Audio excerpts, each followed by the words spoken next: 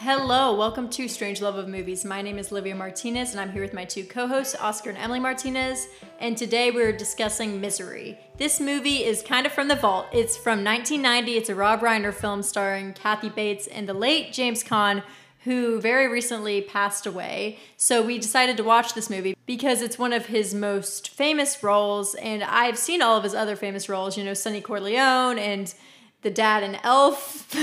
Brian's Song a long time ago, and it might have been 1970. You know, he was a big 1970s actor. Yeah. Rollerball, Thief. There were some other films he made. He was always an action star. But Misery really is probably in the top three of his most famous roles, and I'd never seen it. I've always heard great things about it, so I was excited to see it, and I was amazed by how good it is. It holds up, don't y'all think? It does. It holds up really well. I think because the main characters, first of all, there are very few main characters, and most of the action takes place in a small room. So there aren't that many things to age it.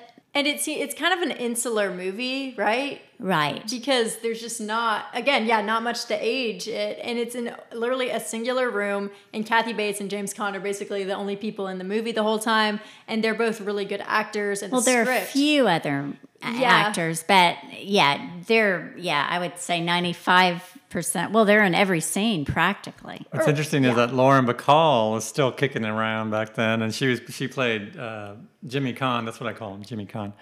She played his agent, and that's kind of interesting. But yeah, I see what you mean. It's almost like a play, like it's two people in a room. And I'm surprised they haven't made this into a play, or have they? I don't know. I've never heard that it has been, but I guess the horror angle maybe works against it on the stage. It'd be lost. Yeah, it was almost a play, but it wasn't. Interesting. Well, this movie comes from the Stephen King novel Misery, and this is a really personal book for Stephen King, and surprisingly, Mr. King himself actually liked this Rob Reiner adaptation. You know, he is very notoriously hates The Shining, which is made by the great Stanley Kubrick, and he hates a lot of the other film adaptations of his work, but he liked Misery, and I mean, we do too.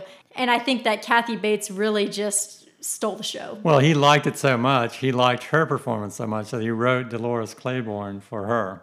Jeez. Really, with her in mind. And also he, in The Stand, which is one of his most famous books, really epic story about post-apocalyptic. Has that been a film? Yes, it's been a couple of films, yeah. Oh. And it was a pandemic as well, right? That was part of it.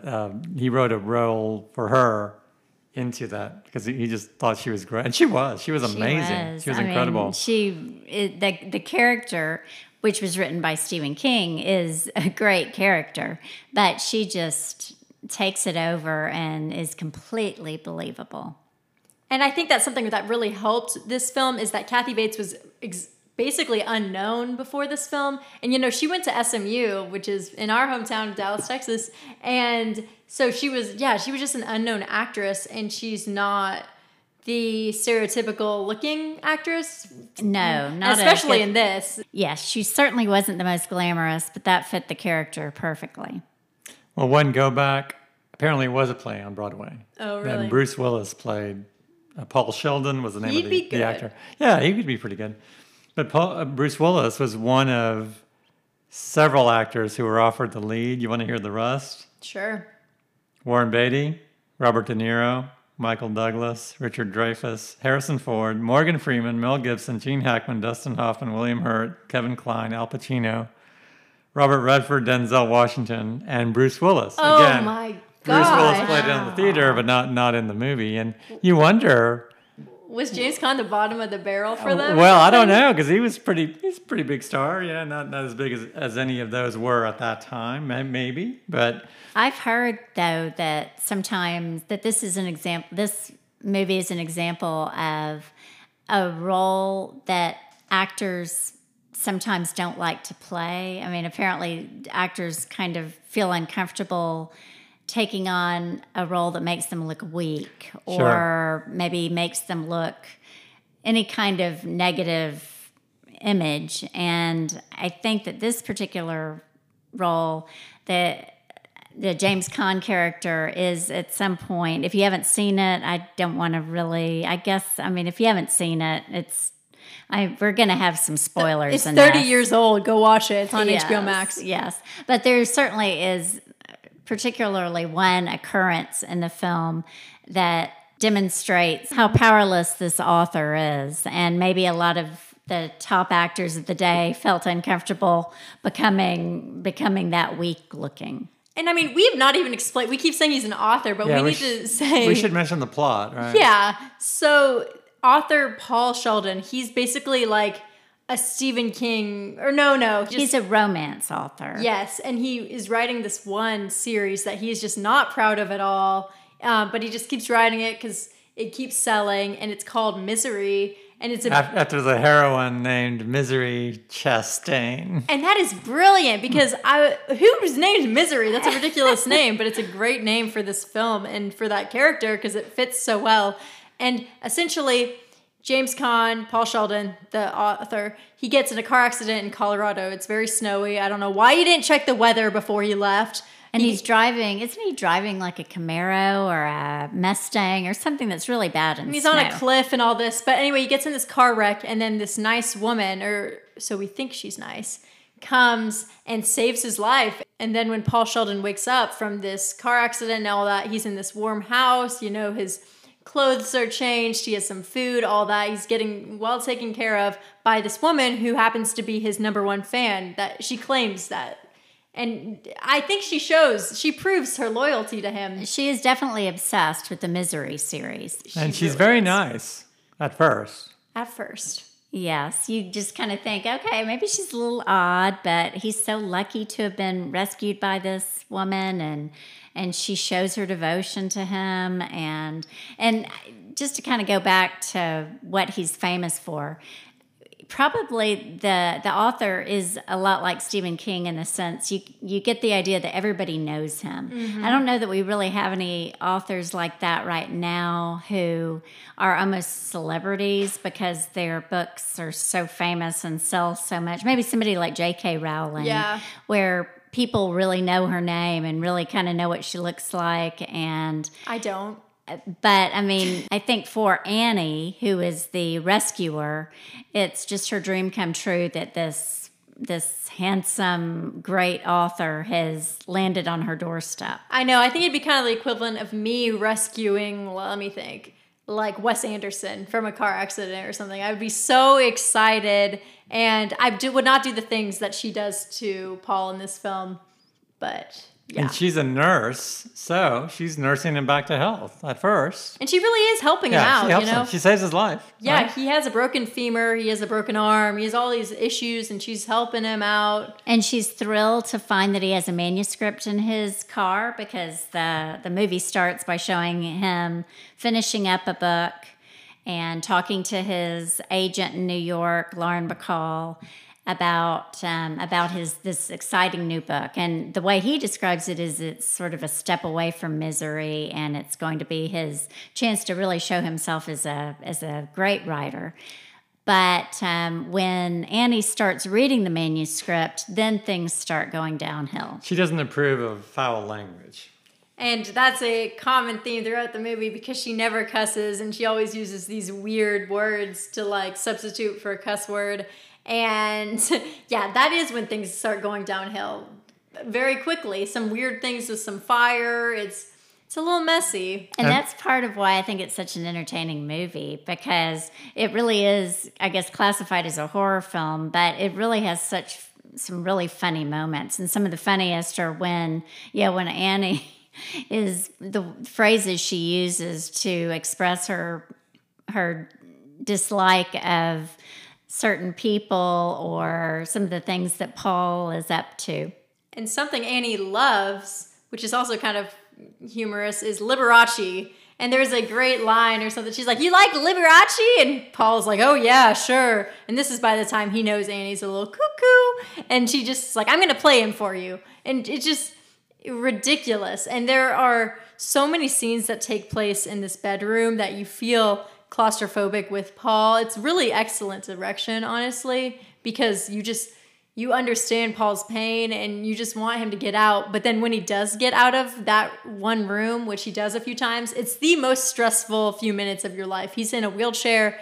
He's trying to get around, trying to find a phone. It's a mess. And it's so stress inducing. And I just think it's so excellently done. Yes. So we mentioned she reads the manuscript. She doesn't approve of the foul language and doesn't quite get the story. But in the meantime, the final edition of the Misery Chastain series comes out.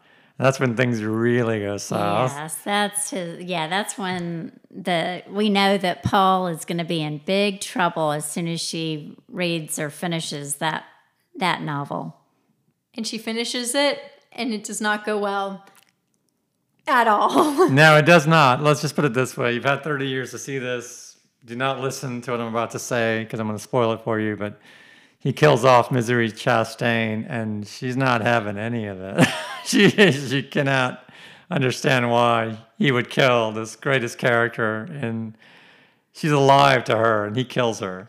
And she decides to do the world a favor by basically forcing him into writing a new novel that brings her back to life. She's holding this man hostage to write a new novel. And he does it because he has to. He's desperate and he can't really move still because he's so badly injured. And at one point, when it seems like he is getting better, that's when the most, I guess, gruesome scene comes along, which it's probably, even if you haven't seen Misery, I think you've probably, if you watch movies or watch the Oscars or watch anything that shows clips from famous movies, I have a feeling most people have seen this scene where Annie decides to find a way to keep Paul from leaving. And it involves, what is that, a sledgehammer? Yes. And a piece of wood and his feet. Yes. It's terrifying. I didn't think she would actually go through with it because, of course, I have also seen that scene before, but I never see what actually happens. And oh my gosh, the ankles. It was gross. I know, and he was getting better. Remember, he was about to be able to walk. Because that's the thing. He's entirely confined to a bed.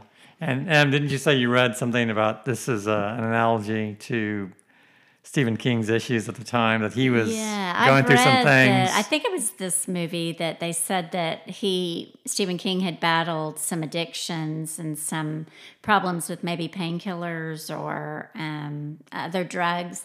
And that he kind of saw Annie almost as a metaphor for these drugs that kind of held him hostage. That's super interesting. And I need to rewatch the movie with knowing that now because I bet that there would be a lot of signs of that.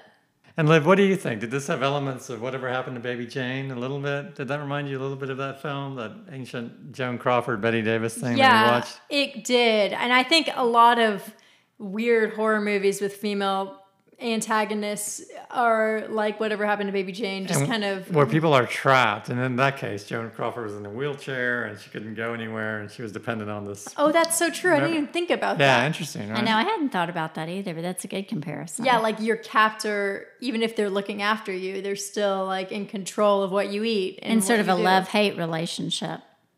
And let's just go back to Kathy Bates for a second. So she won the Academy Award for this film, and it was the first horror movie Best Actor or Actress Award ever given. And oh my gosh, she deserves it so much. She just was that character. I don't know how she did it. And also, I think she may be the only... I think this movie, in winning the Best Actress Oscar, I think that may be the only time that a Stephen King inspired movie has won one of the major Academy Awards. You should check me on that. Don't believe me, but I think that may be the case. So, I mean, Shawshank didn't even... I don't believe so, as Shining great as that anything is. with I mean, Stanley Kubrick. there have been some great... Stand By Me. There have been some great movies made from Stephen King It's books. funny you mentioned Stand By Me because Rob Reiner made that right before this one, and Stephen King liked that. So he agreed to Misery becoming a film, but only if Rob Reiner was involved as a producer or a director. Oh, okay. So it makes that sense. makes sense. You know, it shows that. And he probably gave Stephen King more of a say, maybe in how the film was made. Yeah. How the script was developed. Oh man, a running theme on Strangelove, but the winner the year of Shawshank Redemption for Best Picture was, can you guys guess? 1995. My Left Foot. Mom's favorite actor now. Philadelphia. Close. Forrest Gump. Forrest Gump. Mama Oh, loves her yes. Tom Hanks all of a sudden. No, I do not. But yeah, to think that beat Shawshank. Anyway, that was. I mean, digress. Shawshank is such. I mean, I think people still love Forrest Gump. I don't like it that much, but I think a lot of people love Forrest Gump still. But Shawshank Redemption has. I It's a lot of really people's best exceeded it. favorite movie, right? Yeah. So, favorite scenes? Yeah, I'll start because I forgot about this one until just now. Misery the pig. Oh, I love that. Why didn't they use the pig more? That's my only Wait, criticism was of that this the name of film. the pig? Misery? Yes. Yes. Annie named her pig Misery. I remember he wakes up and this pig is like oinking and in his face. It's a giant pig. It's amazing. So yeah, that's my favorite part because it's so ridiculous and terrifying, honestly. But it's cute. I like pigs. Well, I think, like I said, there's quite a few funny lines in this, and there's one line if you haven't seen the movie, I'm not going to say the line. If you have seen the movie, you'll remember the dialogue I'm talking about, but if you haven't, I'm not going to ruin it by repeating it verbatim. But basically, Annie is trying to compare his creation to another masterpiece, a famous Italian masterpiece, and the way she refers to basically the painting of the Sistine Chapel is just priceless. It's really funny. So funny. And Kathy Bates I think she just believes she's that character so much. Like you can tell that she's not making fun of this character one bit. She's just saying it, just doing her thing. Yes, and it's very un-PC, but it's also, I think, kind of a little bit of a signal as to who this person is. She's not a sensitive person, and she's just not normal. There's a little something off. Yeah, and her emotions turn on a dime, this idea that she's there to do anything he wants to help him, her idol.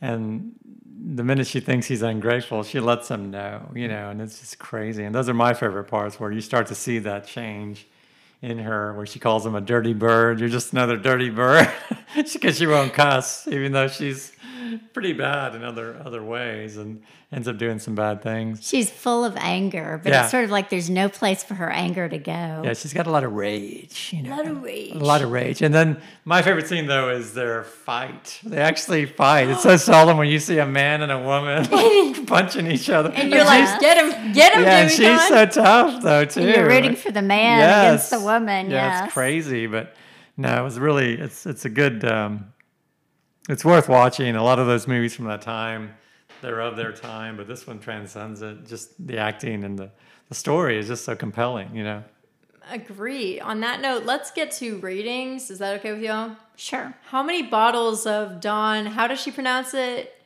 Perignon. Perignon, something like that. How many bottles of Dom Perignon would you give this movie?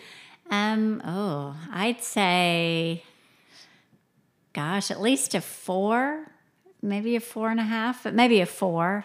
It doesn't have any really profound, I guess, great statements in it, but it's thoroughly entertaining, really good characters, and the acting is terrific.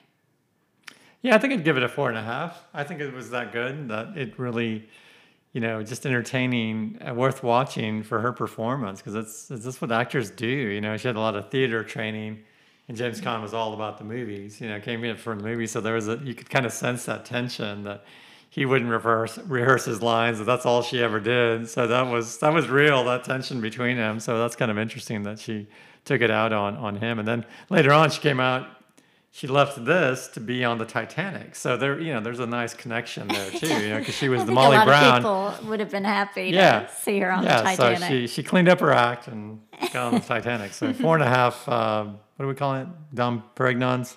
Yeah, sure. Okay. I would also give this movie 4.5 Dom Perignons, or however poor Annie pronounces that. Actually, not poor Annie. She's not the nicest person. But I would like to thank you guys for listening to our podcast about Misery. Even though it's an old movie, it is worth the watch. Follow us on Instagram at Strange Love of Media and visit strangeloveofmovies.com to ask any questions and to look at our old blog posts about every single movie we have talked about, which is over 100.